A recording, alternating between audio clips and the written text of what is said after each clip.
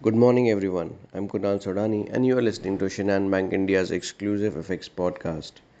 The US Federal Reserve raised interest rates by 75 basis points, as was widely anticipated, and comments from the Fed Chair Jerome Powell spurred hopes for a slower hiking path.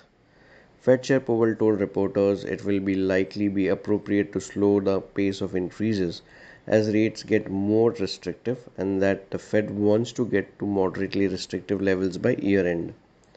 The FOMC statement downgraded its assessment of the economic situation and admitted that recent indicators of spending and production have softened.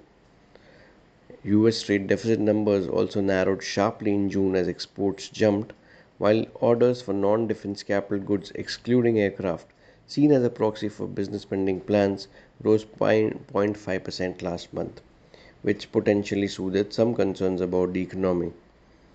Pending home sales in the US fell sharply in June, while on the other hand, oil futures settled higher after a report of lower inventories in the US, while cuts in Russian gas flow to Europe offset concerns about weaker demand and higher US interest rates.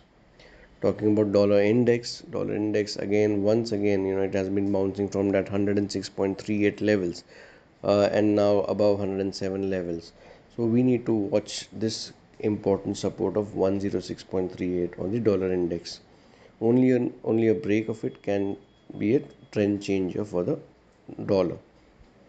If we talk about oil, Brent crude prices continue to hover around 106 to $107 per barrel, which is important to check because it's on the higher end of the narrow range.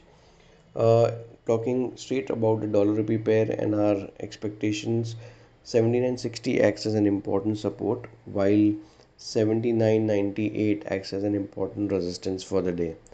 Well, that's all from our side, friends. Wishing you all a very beautiful and energetic day. Thank you so much.